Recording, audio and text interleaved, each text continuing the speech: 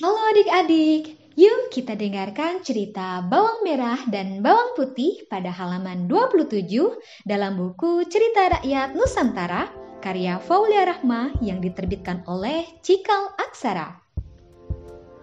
Bawang Merah dan Bawang Putih.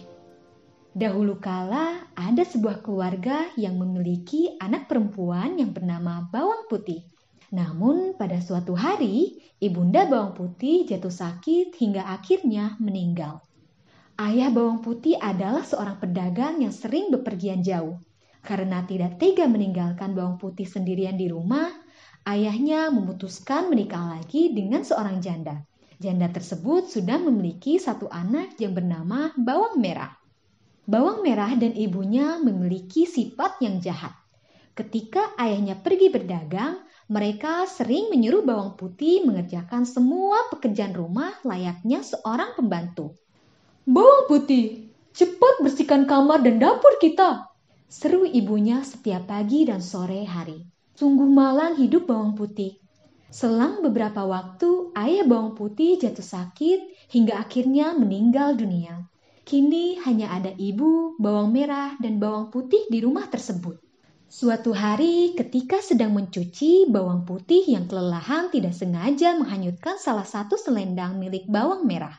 Ketika mengetahui salah satu selendangnya hilang, Bawang Merah murka. Ia terus memaki Bawang Putih dan memukulinya.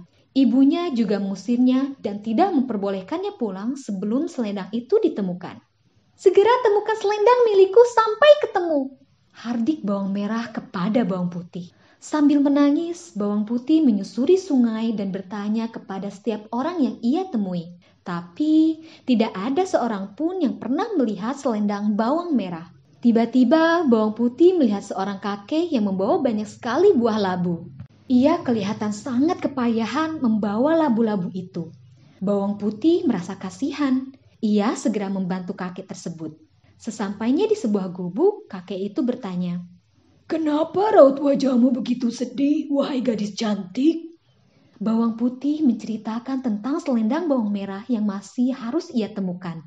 Ternyata tidak disangka selendang yang dicari sebenarnya telah ditemukan oleh si kakek.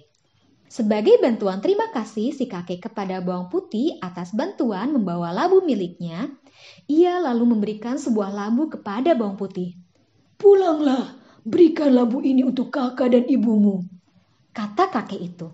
Setelah mengucapkan terima kasih, Bawang Putih langsung mengambil labu yang besar dan berlari pulang. Sesampainya di rumah, Bawang Putih segera memberikan selendang kepada Bawang Merah dan labu itu kepada ibunya.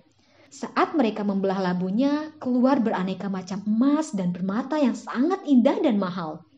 Bawang Merah dan ibunya yang tamak amat girang. Mereka langsung bertanya kepada Bawang Merah, "Siapa gerangan yang memberikan labu ini?" tanya mereka. Dengan lugu, Bawang Putih menceritakan semuanya. Mendengar cerita Bawang Putih, Bawang Merah dan ibunya berencana untuk melakukan hal yang sama. Tetapi kali ini Bawang Merah yang akan melakukannya. Singkat cerita, Bawang Merah sampai di gubuk milik kakek tadi yang berada di pinggir sungai.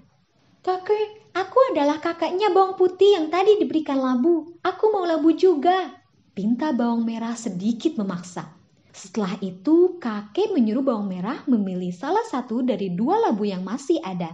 Seketika, Bawang Merah mengambil labu yang paling besar dan terasa berat. Tanpa mengucapkan terima kasih, dia segera melenggang pergi. Sesampainya di rumah, Bawang Merah segera menemui ibunya dan memperlihatkan labu yang dibawanya. Setelah itu, mereka berdua membelah labu tersebut. Namun, bukan emas dan permata yang ada di dalam labu tersebut, melainkan binatang berbisa seperti ular dan kalajengking. Mereka berdua langsung ketakutan. Baik ibu tiri maupun Bawang Merah akhirnya menyadari sifat buruk dan keserakahannya.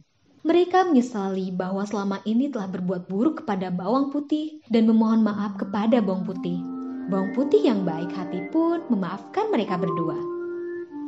Fakta unik cerita Bawang Merah dan Bawang Putih. Banyak versi cerita dari Bawang Merah dan Bawang Putih.